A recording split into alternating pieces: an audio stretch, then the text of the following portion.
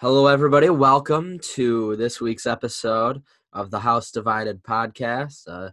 My name's Brendan, and I'm here with Jeremy. Jeremy, how are you doing today? Doing good, Brendan. How's your trip down to Louisville? Lots of people watching, and I don't know why I mentioned that before the bands, but it was, I saw some crazy stuff. I saw I saw a Spider-Man in a few mosh pits, Santa Claus crowd surfing, the entire Power Ranger team. But all the bands were fun, and I wish I didn't get sick at the end of it. And if you can hear that in my voice, I apologize. I'm going to try and keep the sniffles to a minimum, but it was a good time. Good. I'm glad you got back safe and you didn't get. It's okay. We'll wait for you to admit that you were one of the Power Rangers, as I said on Twitter. So we'll get around to that. And you looked pretty lonely, but we'll address that later. Yeah, I mean, I did get a lot of shit for wearing my Trey Burke jersey down there. Like, I would have thought the people of Louisville would have forgot, but they did not. I had one No. 40-year-old man walk up from behind me and go, "You're wearing that in the wrong part of the country, buddy." And I was like, "Oh man, I apologize. I guess the black was clean, but sorry." Yeah, it was. Hey, I think no good story has ever started. A 40-year-old man walked up behind me. Absolutely. I think that just continues the trend. That's never a good thing. Yeah, never. Yeah. All right. Well, glad you made it through. So the other thing I guess I forgot to ask you in the pre-show, did we ever put up last week's show? Because if not, it happened, people. We did record one. Yeah. So funny story about that is we recorded that on Thursday night, or no, it was Wednesday night, and I meant to post it Thursday morning, and there was just an issue where I wasn't able to post it at the time, and I was like, okay, I'll do it Thursday night when I get into Louisville, but I had a long day of driving ahead of me and wasn't able to do it at the time, and I completely forgot until I got a text around 4:30 from Jeremy saying, "Hey, did you ever post the podcast?" And it hit me like a brick that I didn't. So, yeah, it got posted at about 1 a.m. on Friday night, maybe a little bit later. And Awesome. I bumped it again Saturday morning. No, I figured it's all right. I just figured you were hiding your picks against the spread, but that's okay. It'll be out there for the people. They got extra. I'm driving down to Columbus tomorrow, so people are going to be in their cars for long trips for tailgating. You got a little extra content to listen to now. No, absolutely. And I just for the record did win by one pick. Our picks against the spread because Ohio State covered against Nebraska. So thank you, Buckeye. Did they ever? Oh yeah. All right. Oh man. Well, so funny. Saturday, I was at the music festival, and I just kept on refreshing Twitter, and it took forever because MSU is in a close game with Indiana. So let's talk about that, shall we? Yeah, absolutely. Let's get into it. All right. So 40-31 was the final score. The most deceiving two-score result I have ever seen. Obviously, with them getting that fumble recovery touchdown in the last minute. I'll let you say your piece first before I get to the questions because obviously I didn't get to watch a single second of this game. Yeah, it's not uncommon for an MSU Indiana game. They're kind of like Northwestern. I guess they're all changing this year since Northwestern was easy. We had to have a stupid game with Indiana. It kind of reminds me of a game a couple years ago that was pretty similar, at least in I think it was the one in 2015 where MSU won 52-26, but in the fourth quarter that was a one-score game, and then the last 5 minutes Indiana turned it over a bunch, and so if you just looked at the score line, it looked further away than it was. I'm going to say kind of the opposite in this one. Like, yes, MSU really only won by 3. That was a fumble on the last play that was pretty pointless. But I never really was that nervous in this game. even when Indiana scored at the end, I figured if we go to overtime, I think that our defense is going to get a stop first or, anything like that. It was a weird feeling to feel pretty confident in our offense, but they were just clicking pretty well.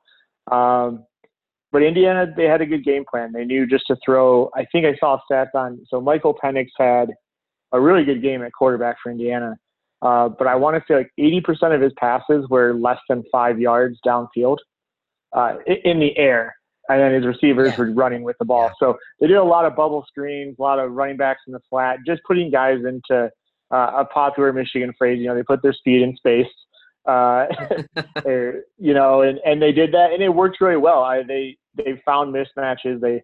They got their players into situations where they outnumbered MSU defenders, and it worked. And they dink and dunk their way down the field. And Penix was great. I think he's got a pretty bright future there ahead of him at Indiana. And it's one of those where I wrote about it at the blog that I run with Jameson on Beneath the Pines that it kind of felt like a swing game because it's not a game that we'll look back and say that's what made the season. But at the same time, if you go to 3-2 with the next 3 games that MSU has versus, being 4-1 now, bowl eligibility or maybe getting 7 or 8 wins probably kind of hinged on this game. So they did what they had to do to get the win, but it was definitely tighter than you probably wanted it to be. And I think my last bit is just that we've watched enough ugly games where our defense is just holding us in, but we're not scoring, that to be honest, I don't care that it was close. It was just fun that we got into a shootout and we actually scored enough to win a shootout. So I think that might be covering up some of my what I should be concerned about, just the fact that we had a close game, but it wasn't because our defense just had to hold us in the entire game. Yeah, and to speak on a couple of your points, 71 points in a Michigan State game this season, I wouldn't have said is going to happen, especially in the MSU. It might happen Saturday for all we know, but yeah. We'll definitely get to all of that later. But no, you look, and that's a really good point. Penix had 42 throws for 286 yards, only 33 completions. Obviously had a very good game. That was I put a couple questions on there to ask you, and the main one was like, what's up with the defense? We were talking in the preview last week about how we expected Indy. We said the magic number is 20. If MSU can score 20, Indiana doesn't have a chance. Right. Like, what was happening with the defense? You mentioned a lot of bubble screens. Was that I saw a lot on Twitter about during the game about they just keep running the same play. I think Spartan Avenue, to credit, was complaining about that. What was going on? Yeah, it was variations of the same play is what it felt like, and they just ran the read and RPO very well. They would give you one look, and Penix would keep it or hand it to the back. So the next play, the linebacker would over pursue, and he just didn't try and force anything. If he had a 4-yard throw, he made a 4-yard throw. Nick Baumgartner actually on The Athletic today when I was reading his piece, I like the way that he put it, where they passed like it was a run game on first down. So basically they weren't passing to get a 15-yard gain. They were passing to get 4 to 5 yards on first down, the same way that MSU likes to get 4 to 5 yards by running on first down. Yeah. So it kind of felt like that. They were just like, you know what, we'll get into second and manageable. It opens up our playbook. We can go with another short pass. We can go with a run. We can do these things. But if we're going to try and get ahead of the chains, we can't just hand it off on first down. We know MSU will beat us on the line. So, and the thing that really I think works the most was because of his short passing game, he was throwing the ball so quick that MSU's real strength of the defensive line or blitzing linebackers, it didn't matter. They weren't going to have the time to get to him. And I think that is a style that worked for Indiana, but they've also played that for years. So I don't know if every team can put that into their book. Yeah. Obviously teams like Ohio State or Penn State, that's going to be a concern. That's now on tape that's a way to beat them. But I think it was one of those that it reminded me of a lot of games that D'Antonio's past when we maybe didn't have this good of a defense, but always an offense like this Indiana offense or sometimes what Northwestern runs. has always, for some reason, just given the defense issues. And it doesn't make sense that they don't adjust. But I guess if you do enough to beat those teams and then beat the teams that are better than you by playing your defense, you're going to take the squeak out against Indiana, I guess. Yeah, and that's really interesting, that type of strategy. It's almost like the Army game plan of just get the 4 yards at a time, and if you can get that on every play, you're going to end up in a pretty good spot. They're obviously just going about it in a different way. My next question is Indiana a chaos team again? I don't know. I mean, I always assumed not because Allen runs a little more of a conservative offense. And again, they threw for a lot and they put up a lot of points, but I wouldn't call what they ran by any means, anything like explosive. It was still pretty slow paced. It was still just taking what the defense was giving them. But with Michael Penix, I'm not going to say they can't be chaos team. They can finally actually pull off one of the upsets. They always are a team that just hangs around. But you look at Rutgers and the East firing their coach. I'd much rather be Indiana right now, I think. And low key, I think if they can play like this with Michael Penix, Purdue and Indiana could be a fun game for the next few years. Oh, yeah. Because he was really impressive. I hadn't had a chance to watch him at all. Just not seen any Indiana games this season. So I came away super impressed. And he was a really good quarterback. So I'm kind of intrigued to see how they do against some of the other big teams in the league. Yeah, that'll be really interesting. I am very much dreading that game in late November, especially with the whole them just taking the one thing they know they can do against you and just hitting it over and over and over again. And we'll get to it in the Michigan section, but they'll be able to do that with crossing routes probably. I guess it's going to be practice for Ohio State for you, right? Since that's what killed Michigan last year. So. Yeah. And then lastly, the last thing I had to say really was, and it's not even a question, is that Brian Lewerke has my full attention. I'm just looking at the stat line, obviously. I've only got to watch about half of the game, but I think it has become very clear, even from a Michigan perspective, as somebody who maybe doesn't want Lewerke to succeed as much as a Michigan State fan, that last year was very injury-driven how he did, and he seems like a different guy this year. Obviously, he's not being a world beater that a lot of people hoped he'd be his senior year after that awesome sophomore year. But, I mean, another 300-yard performance, 3 touchdowns. Obviously, the completion percentage isn't all there, but still a pretty solid outing from Lewerke again. Yeah, I think, our podcast, we're all about bringing MSU and Michigan together. So I think we can do that here in the middle and say that MSU fans were probably too high on him after his sophomore year. Talking about top first, second round NFL draft pick, and he's going to be this great quarterback. But then I think Michigan fans maybe were overreacting last year about being right that he wasn't that good, because it's clear when his shoulder is healthy, he's a different quarterback. From my perspective, the thing that I was most excited by in that game was the 72 yards rushing, and the willingness to want to run was something that I was came away pretty pumped about, because I think it just opens up so much in the offense when he's actually a threat to keep the ball. I know Salem has been trying to put in some lower level RPO and things like that, but it's not effective if the quarterback's not going to run. It doesn't really play to its full potential. So him actually getting the rushing yards kind of made me pretty excited coming out of the game. In the stadium, it's always hard because I don't get a great signal, so I'm not really staying up on the stats. I was surprised to see the completion percentage as low as it was. There were some drops throughout the game that could have helped him a little bit, but it felt in the game like he was much more in a groove than it did upon further review.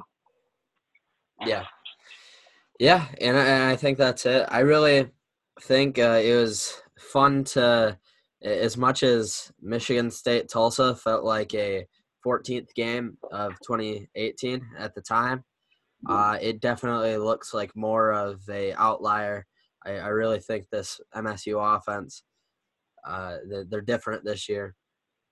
And it'll be Yeah, really interesting to see how they do now up against Ohio State this weekend, and then Wisconsin and Penn State, really to see how that progress has. Because obviously, they weren't putting 40 up or even, I guess, 34 up on even Indiana last year, really anybody. So we've seen the progress against the smaller teams.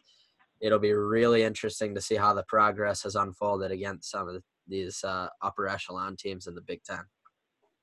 yeah, it's actually so. Not just to correct you, we did actually put 35 against Indiana last year, but 14 points came off of. You had one was a punt return touchdown and one was a pick six. So in actuality, 21 points by the offense. So that doesn't happen last year. It wasn't as smooth, and like I said, I don't think you damn sure don't have two successful 2-minute drives. One at the end of the first half and one at the end of regulation last season. And that's a skill that they've shown really early this season that they've done pretty well at. Things that they've done well is scoring on the first drive, which you can chalk up a lot to scripting the first drive, but they've also been much better in the hurry up 2-minute drill. So hopefully that's something that they can utilize later in the season as well. Yeah, definitely. Any last thoughts on that game, or should we move on to Michigan? I'll just say we should move on. I mean, I'm assuming you've seen more of this game than I did. I saw maybe the first two series, and I think Michigan was up 14-0 after them. It was clear pretty early on. I think the last series I actually saw was when Rutgers stalled out inside the 5-yard line or whatever it was when they went for it on fourth down. And it was pretty much over from there. But what were your thoughts coming out of the game? Yeah, so obviously against Rutgers, especially this Rutgers team, obviously Chris Ash got fired on Sunday after. There's not a lot you can take from it. But I actually did end up watching the whole game. I watched the first half live and then found out about the result and watched the second half on DVR that night. My couple thoughts are mostly on the offense. Patterson actually looked a lot more confident.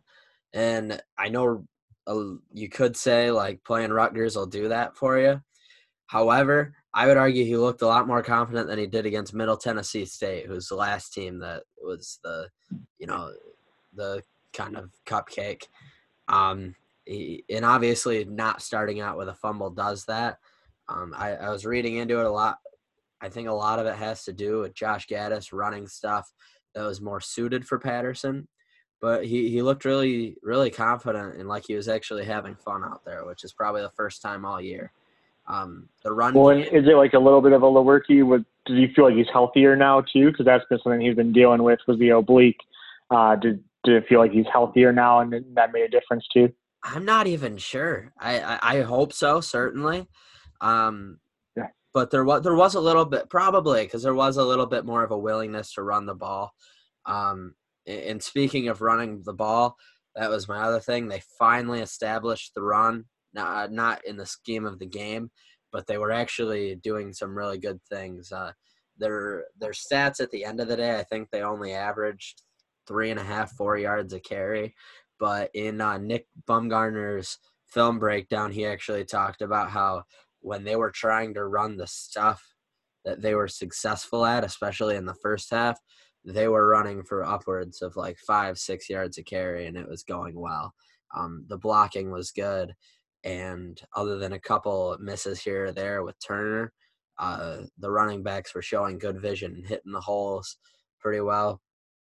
And that low yards per carry number is without – they didn't end up getting a run more than 15 yards at a time, but Rutgers was stacking the box quite a bit. There was a lot of times where they were running into an 8-man box, obviously because it was 14-0 within 6 minutes.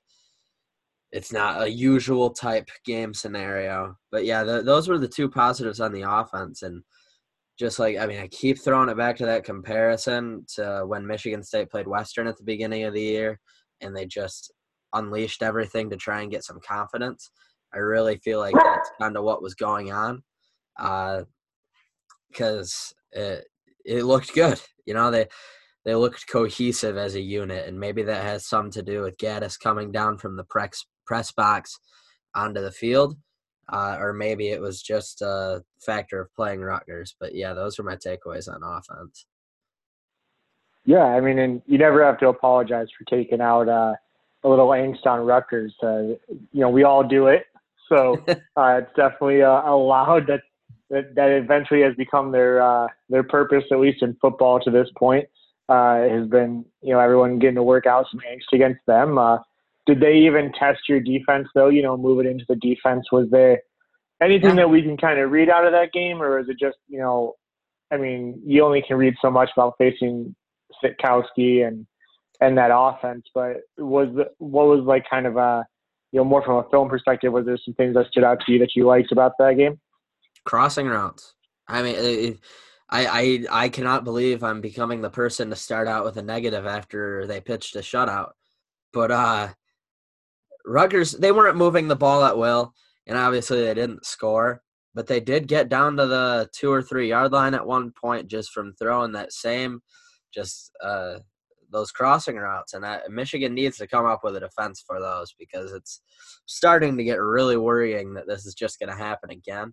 But if we're talking standouts, I'll get off that negative because the Michigan crossing routes thing has been talked about ad nauseum ever since last November.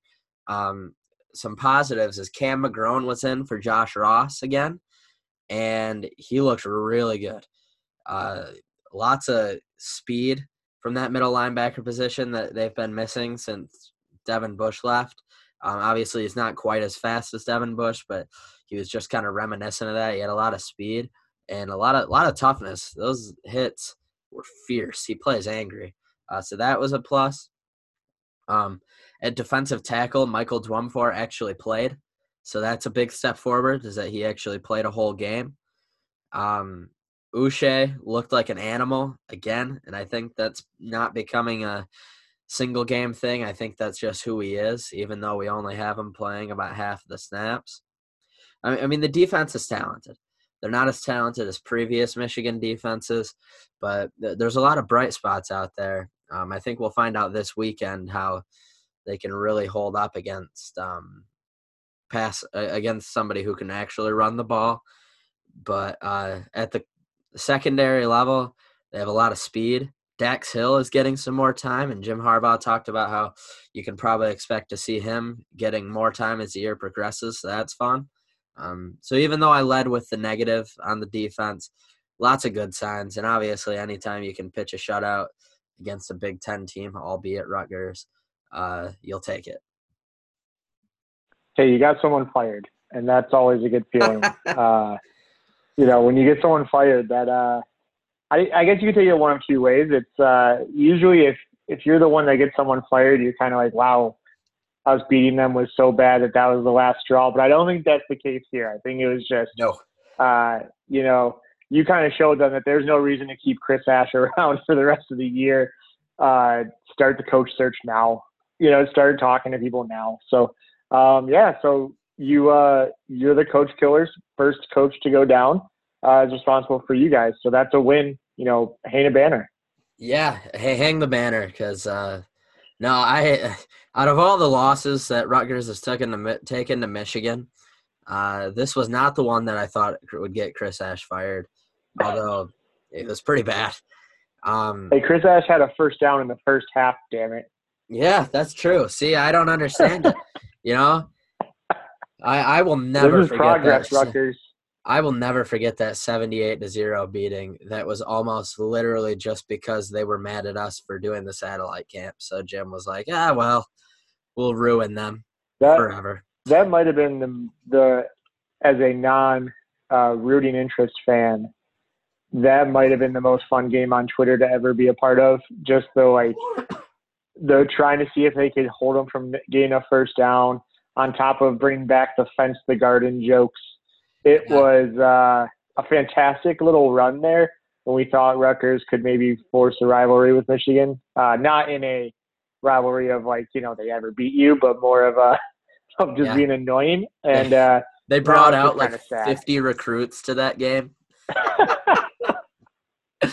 Rutgers, baby, what is you doing? Yeah, I know. Uh, But yeah, uh. really the moral of the story here is Michigan really couldn't build up any goodwill by playing Rutgers, and we knew that going in, and we said that, but they didn't mess up, and they Right. did what they could. There was nothing really left on the field. We're gonna really find out about them this weekend when they play Iowa at home at noon on Saturday. So yeah, so let's get into that. It's you can't give me that you're playing at Iowa City at night, so you don't have to be afraid there. You guys are not going to be in a pink locker room. You're going to have your comfy confines there in Ann Arbor. I have no read on this game because I can't say that I have a read on what I expect out of Michigan. I think I have a pretty good idea of what Iowa is, but I just don't know what we get from Michigan week to week. Where are you at with this game? Like, what's some of your keys to that you're going to be watching? Yep, my number one key here is is Michigan able to stop the run? And obviously that just sounds like a generic Iowa thing. But I was going and digging in on some stats on Iowa, and they have 3 running backs that are between 200 and 300 yards on the season after 4 games. All of them are. You have, I think it's Mekhi Sargent. Uh, Not sure if I pronounced the first name right, but he's at 299 yards through 54 carries. And then you have Torin Young and Tyler Goodson, both between 200 and 250 at about 33 carries. So they're going to be able to be versatile, and they're going to just keep on trying to pound it on you. And with what we saw against Wisconsin a couple weeks ago, that's got to be the number one key because Nate Stanley's good, and we'll talk about that in a minute. But if they're able to own the time of possession and just keep on getting those 3 to 5 yard runs and pound it down your throat, I don't see a way Michigan wins the game. If you can maybe get a stop on first down and force them into throwing situations, throw some blitzes at them, I think you'll be looking at a lot better result. Yeah, so it feels like the game though that this is the game that if they struggle, do you lose some confidence in Don Brown? Like this is the type of game where I know Don Brown can draw up a plan to just ruin Nate Stanley's day. Yeah. I know he can't do it maybe against some of the more, more non-traditional offenses, I guess is the way I'll term it. But this feels like it's a Don Brown special here.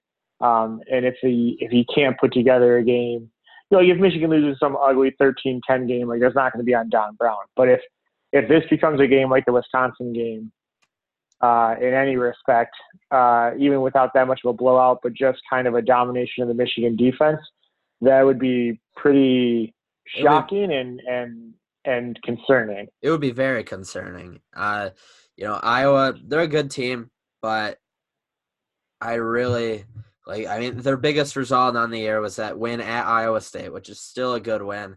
Doesn't look as good anymore after Iowa State lost by 3 scores last weekend. And it was such a weird game. They had it was a very like 10 hours with all the weather delays. Yes. Just a weird game. Yeah. Exactly. So, you really do want to see something encouraging, and I really think it starts with that Michigan defensive front. We'll get to Nate Stanley because he's already through 4 games. He's almost at 1,000 yards. You have a Rutgers game in there. You have the Middle Tennessee State game in there.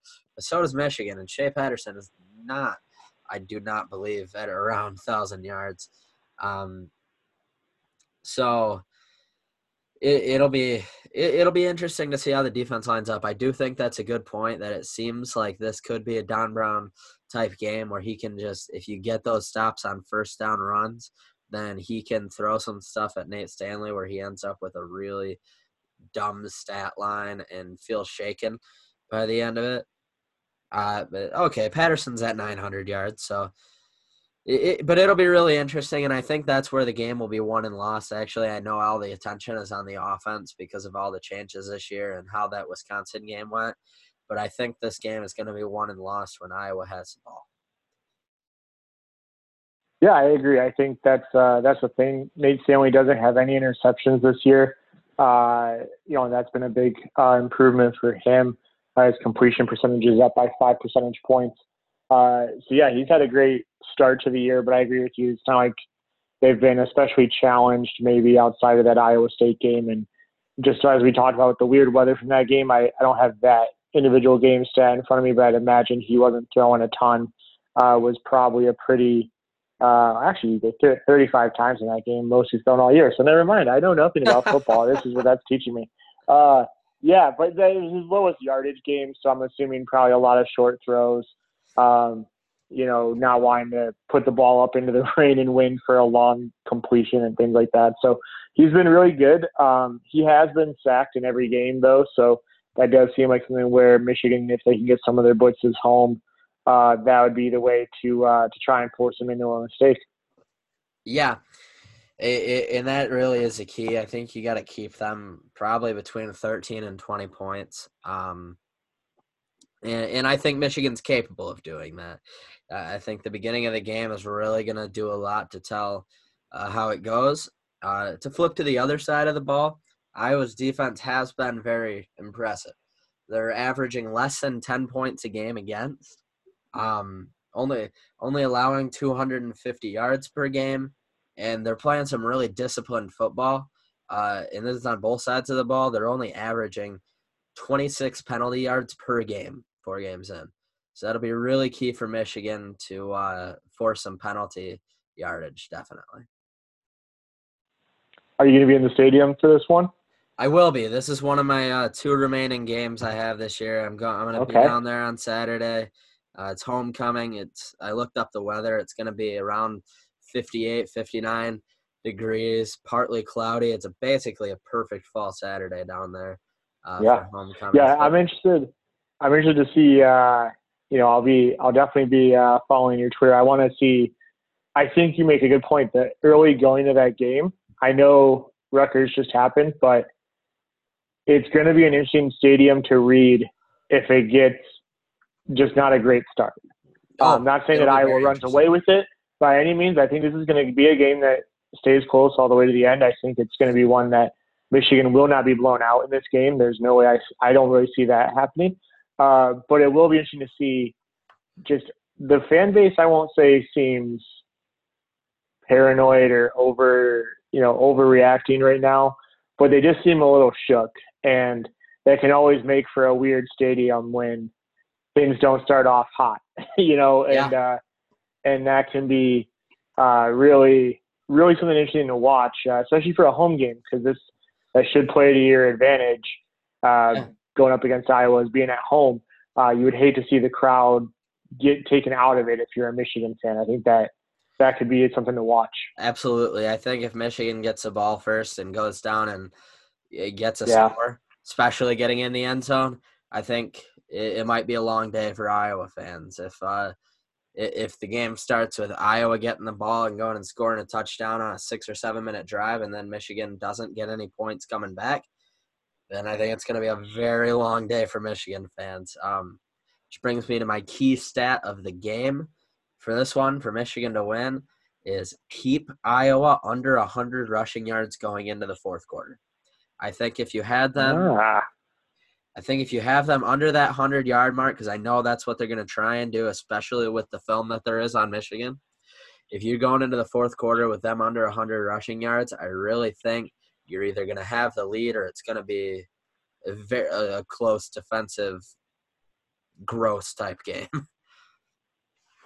Yeah, absolutely. I think that's a good stat to keep an eye on.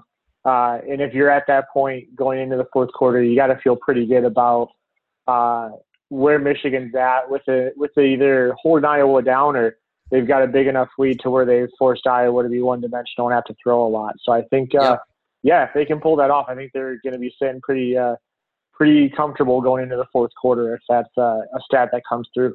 Yep, and we will save our against the spread prediction for that segment. So I think it's time to move on to Michigan State and Ohio State. The game that Michigan fans know is the one where we'd be happy if a meteor hits the stadium. And, Yeah, and you're gonna. I will not be rooting for that though, because you are going to be at the stadium, aren't you? I am a masochist. I have no. I don't know why I'm doing this, Brendan. Why am I doing this? Why am I going to Ohio Stadium for this? I don't know, man. It's going to be a great time. I've actually never been to a road game Oh wow. for MSU. I actually thought about it for football stadiums. Is probably like by far the lightest thing for me as far as like experience. I've only been to 3, so I've been to Spartan Stadium, obviously, Lubbers Stadium, which is where Grand Valley plays, and where I was a student. And I've been to the Big House, but I've been to the Big House for hockey. So Gotcha. I still haven't even been to the Big House for a football game. So this will be my first MSU road experience. I luckily am going with 3 really good friends that are Ohio State fans, and I think we're hopefully sitting in a pretty chill section. Yeah. I'm definitely going to be pretty reserved, and not try and draw too much attention to myself, because I've got enough advice from my Michigan friends on how to behave down there. Yeah. To avoid a lot of bad outcomes. But yeah, I think it's gonna be a fun experience to go there. I wish it wasn't a night game, but it also makes it a pretty cool experience. It'll be a cool atmosphere for I sure. think Yeah. to do that. I also haven't been to an away game for college football at least, or any football. But it should be fun. I want to get down to Ohio Stadium eventually. Just might wait for some rivalry tides to possibly turn for that. But yeah, that might be wise. Yeah. I had a friend who was there last year for the 62-39 thing, and he was like, man, it was probably the worst 4 hours of my life. Yeah. I mean, I can say this. I've parked in the parking lot of the shoe. That's about as far as my experience goes. I parked in the parking lot to then go. I think I was just walking around campus and then went to their horrible ice arena that they have. So yeah. All right. Well, let's. I know you probably don't want to. I'm just kidding. I shouldn't paint it like that. But let's get into the game. You're not wrong. I'm gonna lead with a stat, and this is a list of the Ohio State point totals through 5 weeks: 45, 42, 51, 76, and 48. Now, I'm really excited for this game because they're about to play the best defense in the country. What are your keys to keeping them under 30? Oh man, it's almost to the point of it's hard to think of what I should answer that with and not sound completely unreasonable in saying it. I think, Justin Fields has had a great start to the season. I don't think by any means we're going to shut him down. And J.K. Dobbins is, even if we can get after Fields, we've got to watch J.K. Dobbins. So I think the main thing that they can do is try and early on in the game, get Ohio State off schedule, get a sack on first down, disrupt their RPO plays that they like to run. Anything to make them kind of question their game plan. Because if you let them feel comfortable, even if they're not putting up points, they know that over a game with, 10 possessions or so, they're going to put points up and it's going to be enough to win. So I think you've got to get them out of the groove, get them kind of a little flustered. I would love to have it be, a low scoring first half and just have them, let's see how they respond to some adversity there. I think the most adversity they've had all season is being down 5-0 to my Chuck Martin led Miami of Ohio. So that would be like the first time that they maybe have to answer to something and feel a little nervous in a game. And so I think that would be easier said than done, but I think that's something that if we can get to where it's like a 14-10 game at half, just see what happens in the second half. Yeah. And you know what? It'd also be nice if we can get – I don't care that I'm going. If we can get it to be about 40 degrees and raining like sideways, that'd be cool. I'd be okay with that. It seems to work against Michigan and Ohio State, so let's try that again. Yeah, no, that's a top 5 game plan. Get the rain dancing going. You'll be miserable at the time, but if you can walk out of that horseshoe with a win, I guarantee it won't. None of it'll matter. Um, the next question, and this feels because obviously all the kids on Michigan State are talented, and all the kids on Ohio State are talented. The question I wrote in my notes was, does MSU have the talent to keep up? And that's not as much like we're not even talking about scheming at all. Just do they have the guys? This Ohio State team, I believe I read 60 players that were either 4 or 5 stars, which obviously is just the complete antithesis to D'Antonio's recruiting philosophy. It's just take the kids you like and mold them into what you want to be. But that has to be the major question going into this is just, do they have the natural talent to keep up with those guys? I think the only spot you could try and talk yourself into that is maybe on the defensive line. Yep. That's going to be a matchup. And that's not to say that I think Ohio State's offensive line is anything but great. But I think that's the only, just kind of steal a phrase from our strength coach. That's like your steel on steel moment there. Is you have one of the best defensive lines in the country up there with like Auburn and some of the other great D lines in the country. And then one of the really good offensive lines. So I think that's a spot where I can see MSU competing. Before last weekend, I would have maybe said the defensive backfield, but they kind of got exposed a little bit against Indiana. And one thing that's concerning is Josiah Scott really struggled with height at wide receiver for the first time in his career, even though, he's been 5'9" his entire career. But it's the first time that someone really had success going after him like that. So, yeah, I think the D-line is probably the only spot you can even try and talk yourself into that. But this is the Big Ten, so I would be remiss if I didn't say, Brendan, we can compete at punting. All right? Jake Hartbarger. Yeah. And so I'm half facetious here, but he really has made a difference. Having a punter, I think the per punt yardage has gone up 15 to 20 yards over where we were last year. And it just helps every little bit, shorter field for your offense when they get the ball back, the defense pinning them. So that's my 2 spots. I'm going to say punter and maybe defensive line. Other than that, it's going to have to come down to scheme. Going to have to come down to forcing, maybe Ohio State's not playing at 100% or making some mistakes. It's going to be, when you're out talented by this wide of a margin, you just need some things to break you away. And some MSU fans may get mad about that and complain that people say it's lucky if we beat Ohio State, but all I care about is getting a win. So if we get the win and it's lucky, I don't even care. I just want to, have the team, look good enough to not just regret this entire month. Yeah, and honestly, I mean, you mentioned punter, and we're gonna get some laughs out of that. But if this game gets ugly and there's weather and Ohio State keeps turning the ball over, and it's like one of those 14-10 type games at half, that field position battle will matter. I mean, there's no reason to.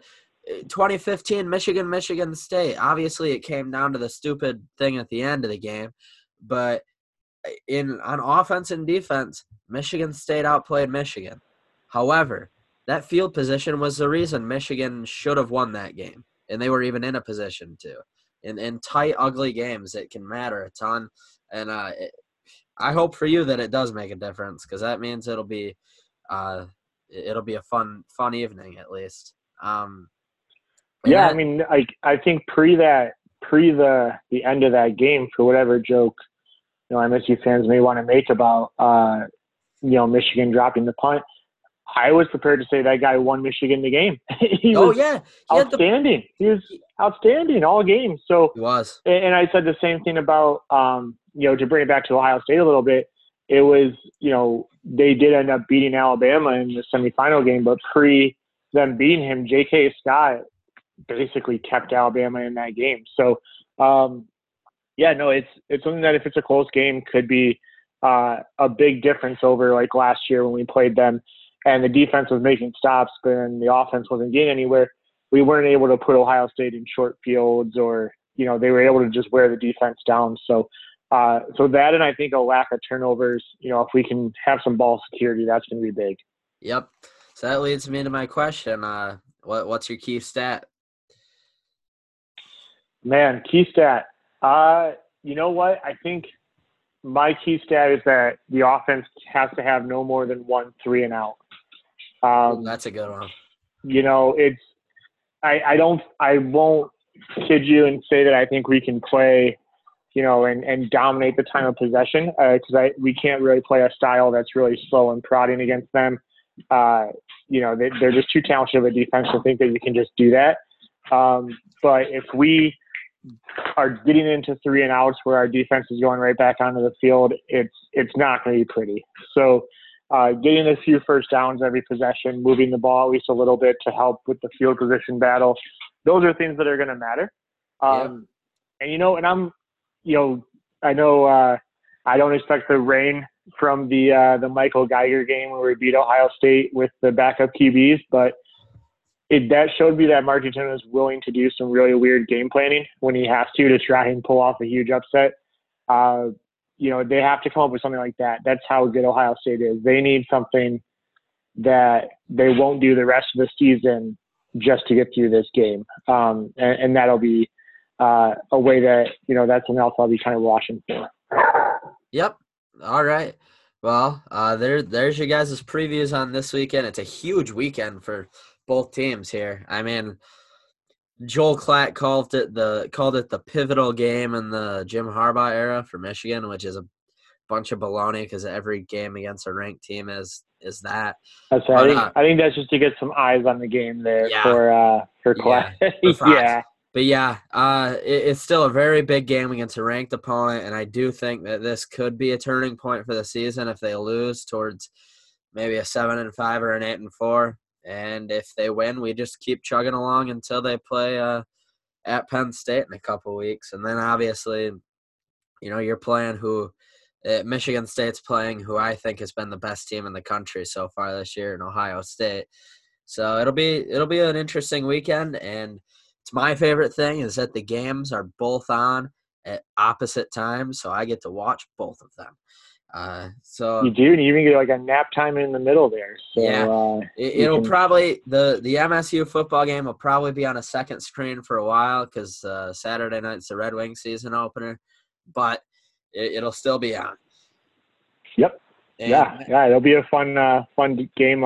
I'll have the opposite experience of being able to. I'm happy you guys are at noon because I can kind of hang out at my buddy's house, watch the game, get a little the engine started there with some bats and some White Claws, and then head on out. Yep, and that leads us into our fun game. We just started this on the fly last week. I think it's going to be really enjoyable to keep up with this every week. I'm going to pick every Big Ten game against the spread, both of us. I am 1-0, let it be known, because I actually got a text from Jeremy Friday night. He's like, I think I might have a lead in our against the spread picks, and I had no internet connection, so I was like, really, what's going on? He told me Penn State was 159-0. No, like, all right, Penn State had me feeling confident. Yeah, and then you got the opposite experience there on Saturday night, where about 4 minutes into the game, it was pretty clear that I don't think the plus 17 was happening for Nebraska. Maybe I meant that as a first quarter line, not a game. Yeah. Yeah. All right, so let's get started. Well, I'll make the first pick, and we'll go back and forth with that. Our first game is Iowa at Michigan, with Michigan minus 3.5. So this one is it's a really good spread from Vegas because I didn't really know what to take, but I have ultimately decided I'm going to take Michigan and go with the only way they don't cover that spread is if some really weird El Assico type stuff starts happening to them. But I really think the offense is going to put together a decent game plan, hopefully take some momentum, and hope that Don Brown draws up something fun. Okay, yeah, man, I am struggling to see what I could put for this. I think I'm going to go Iowa minus 3.5, but I wouldn't take Iowa straight up on the money line or anything like that. It just feels like a game where maybe Michigan wins on a late field goal to go ahead, or just holds on to a lead. But I think it'll be close. But I think Michigan gets the win, but Iowa covers the 3.5. Oh man, that is a fine line you're walking. I love it. All right, and then it's your turn again. Scared money don't make money, Brendan. Yeah. We have Kent State at Wisconsin. Wisconsin is favored by 35.5. We both got bit by picking them to cover against Northwestern last week. What say you on this game? Oh, man. Is this a look-ahead game for Wisconsin? I don't know. You have to balance out Wisconsin. Could they be looking ahead to MSU next weekend? But they also probably want to show up after being pretty awful last week against Northwestern. So, yeah, I'll say that Wisconsin's going to cover that 35.5. That's a slam. That's a slam dunk. They're going to destroy Kent. Yeah, so I'm also going to take them to cover. Really interesting. The only other comparable game on Kent State's schedule was they played Auburn on the road, lost 55-16. So, yeah. So I'm gonna take Wisconsin as well, though. I really think that they're going to come out and just physically dominate them like they tend to do against those MAC schools, similar to what they did against Central Michigan. Yeah, I would say, they beat Central 61-0. That's not a great look for the MAC. Not feeling confident there. Yeah. All right, our next game is Purdue at Penn State. Penn State is a 28.5-point favorite. I know what they did to Maryland, and I know what happened to Purdue against Minnesota, but I cannot bring myself to trust Penn State to cover 28.5. I'm taking Purdue. Yeah, I don't care that they beat Maryland by 59-0. I'm still not convinced they're very good, or as good as their ranking. Let's put it that way. I think Penn State's a fine team, but I just don't know. I mean, the only team that I think they've played with any type of a pulse in Pittsburgh, they won 17-10, and it was ugly. And really, Pat Narduzzi kind of messed that game up for his team. So yeah, he did. That's a lot of points to give them against Purdue. And it's going to start getting to the point here where Purdue is basically, they're playing to get to a bowl game, but they're also probably at this point playing to try and just like ruin one team's season, get one big upset. And I'll say that I won't say that they'll pull off the upset here, but they'll play well enough to stay within that number. So I'll agree with you. I'm going to take Purdue. Yeah, I think so. All right, the next one we have is Maryland on the road against Rutgers. We have Maryland as a 12.5-point favorite. It's your pick. All right, I'm just going to go hot with it. I will take – nope, I'm not going to. No, it's going to be Maryland. Maryland will cover. They get back on there. I almost wanted to go Rutgers on the money line, but I'm not going to – we're not to desperation mode here where I need to start making these upsets.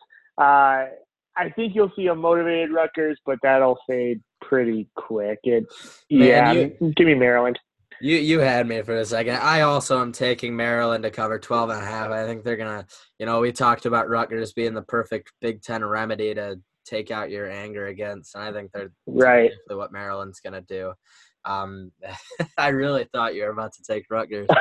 I had to think about it. I was staring at the Seahawks neon green jerseys, and I was entranced. And I just can't do it. Can't do it. All right, now we have two in a row of peak Big Ten West. So our first one is Illinois traveling to Minnesota. Minnesota, a 14-point favorite. It's my pick this time. I'm actually going to take Minnesota to cover. They actually convinced me a bit against Purdue last weekend, and I really think Illinois is just an abysmal team that's not going to have any success in the Big Ten this year. See, I had to walk it back last pick because I knew this was coming. I will take Illinois to cover, and you know what? I think they win. I will take Illinois to win outright. All right. Minnesota has played with fire all season. I think that, if Illinois can get a game like they did against Nebraska where, yeah, they gave up the lead and they let it kind of slip away, and it was a weird game that whole way. But I think this Illinois team is going to get someone, and I think it's going to be Minnesota this week. Wow. Okay. That'll be a fun. That gives us a reason to watch that game. All right. So then the second to last one is another peak Big Ten West is Northwestern at Nebraska. It's at Nebraska, and they are a 7-point home favorite. It is your turn to make the first pick.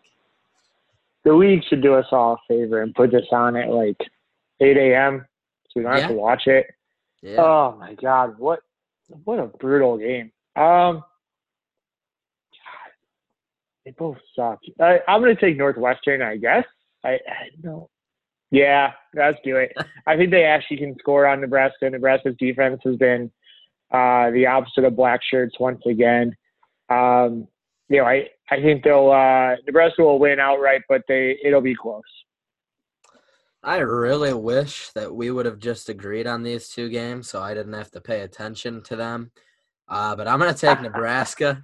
I really think there's two options here, and one of them is them getting absolutely humiliated by Ohio State and just finishing the season with their tail between their legs.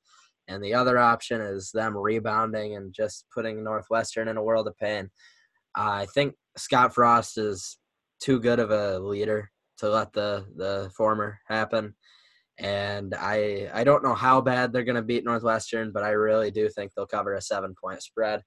Which brings us to our last game, the one of special interest to everybody listening to this podcast. Michigan State at Ohio State with the world-famous Jeremy Dewar in attendance of the Podcast Divided podcast. House Divided podcast. I use our Twitter handle. Ohio State's a 20-point favorite. That is insane. What's more insane is that I'm taking them to cover that spread because I have taken them to cover every spread all year, and I'm pretty sure I'm 5-0 in that. Yeah, I'm not going to disagree with you. There's no way. It's even if MSU can hang around for a while, it just feels like it's going to be a game where they're not going to score enough. The defense is going to wear down, and Ohio State just kind of slowly stretches out a lead.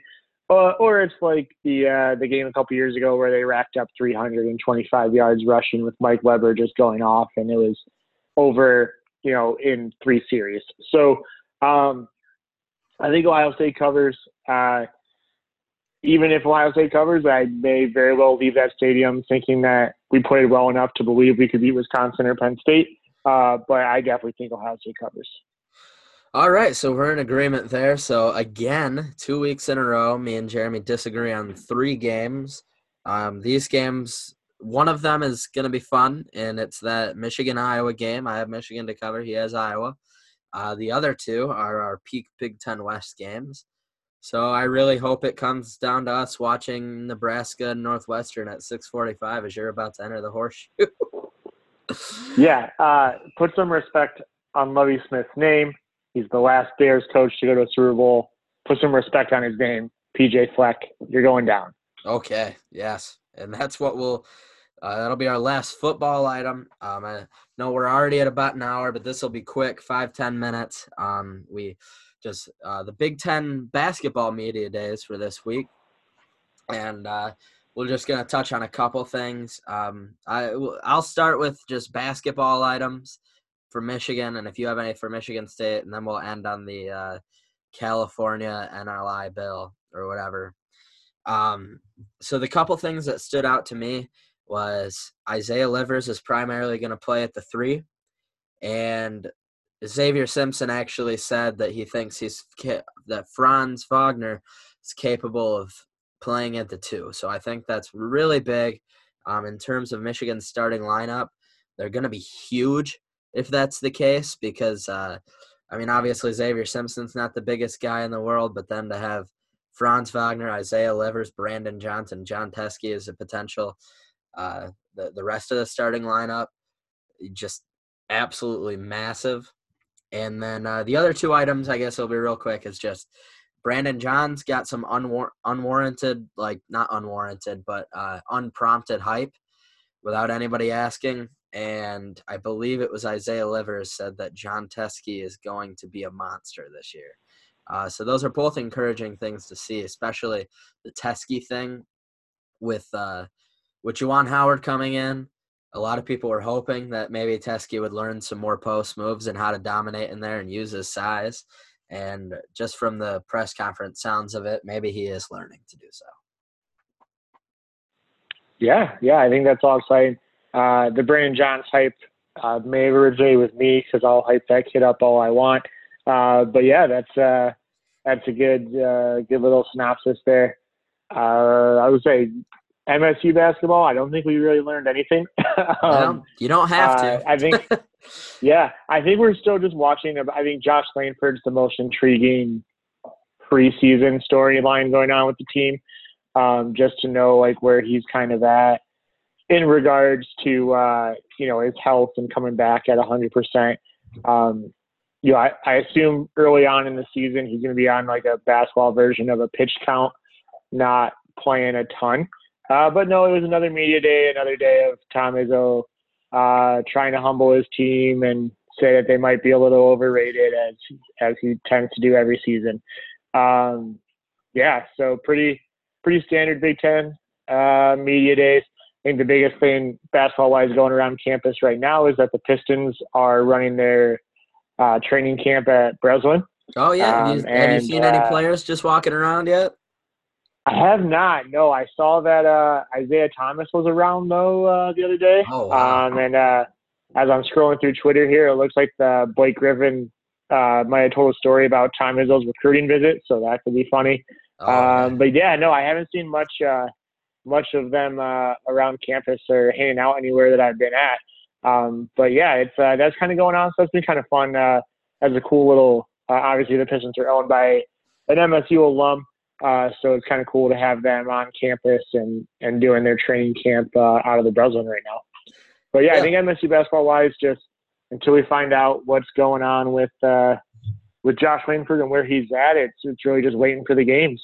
Yep, and that I envy you, sir, because there's a lot of speculation to do on the Michigan side. It's exciting, and it gives us some content, but yeah, it'd be nice to have that sure top 5 team in the nation. It is nice, but I can tell you what, just be prepared for Saturday night on Twitter if the Ohio State game goes the way we think it will. There will be an obnoxious amount of MSU fans just telling you that it's basketball season. So, yeah. All right. And just to get the one more thing out of the way, I'm not going to get super in-depth until it actually matters. But Juwan Howard kind of didn't say anything when asked about the California NLI bill. And for those of you who don't know, somehow California has proposed a bill, and I believe it has gone through, talking about how college players should be able to profit from their likeness, which just seems like an absolute no-brainer to me. However, plenty of people in the sporting entertainment world are making clowns of themselves over it. Juwan Howard elected not to comment, which is just kind of a cop-out to me. I know it's cool that he's focusing on recruiting and basketball and stuff, but it only seems just that these kids can at least profit from their names being on jerseys and all sorts of stuff like that. To see him not just speak up for the players was a bit frustrating, and that's kind of been my stance for years now, is that just speak up for the players. But that's all I wanted to get out there about it. And there's no need to dwell on it because it's really a nothing story. Yeah, I will say in defense of Juwan Howard, it's a unique situation for him. I think he's caught in a no-win situation. I think if he does go to bat for the players, the amount of just Fab Five focused jokes and trolling that comes out of it is just obnoxious. So that's true. So I think he was a little bit caught in a no-win, and he's a new coach to the college game, and I know he had that extremely minor slip up where he happened to mention that they were recruiting Franz Wagner on a radio show right after he got hired, and that you're not supposed to actually mention a recruit's name. And that actually he had already signed his letter of intent. right. So at that point, it was a nothing story, but people tried to make it a story, and so I think he's probably a little gun shy right now. Whereas someone like Izzo, who's been around for a while, and he's obviously never shut his mouth about anything, will definitely give you his opinion. So I don't really think I would hold that too much against Juwan. And also, I mean, we have till 2023 where this even goes active in the state of California. So he's got some time to really explore it and see if the Michigan legislature does anything similar. Yep, and there is Jeremy with the always level-headed take. Listen, we bring the fan bases together, and you just made me go to bat for Juwan Howard, so I think I need to go take a shower. All right. Well, with that, it's been a great episode, and thank you guys all so much for listening. This one is going to be out Thursday night, so hopefully you get it for your Friday morning commute and drives to various football games this weekend. Make sure you're subscribing to our page on SoundCloud, and we will see you guys next week or maybe early next week with a hockey season preview episode. Woo! It is that time of year, baby. All right, everybody, signing off.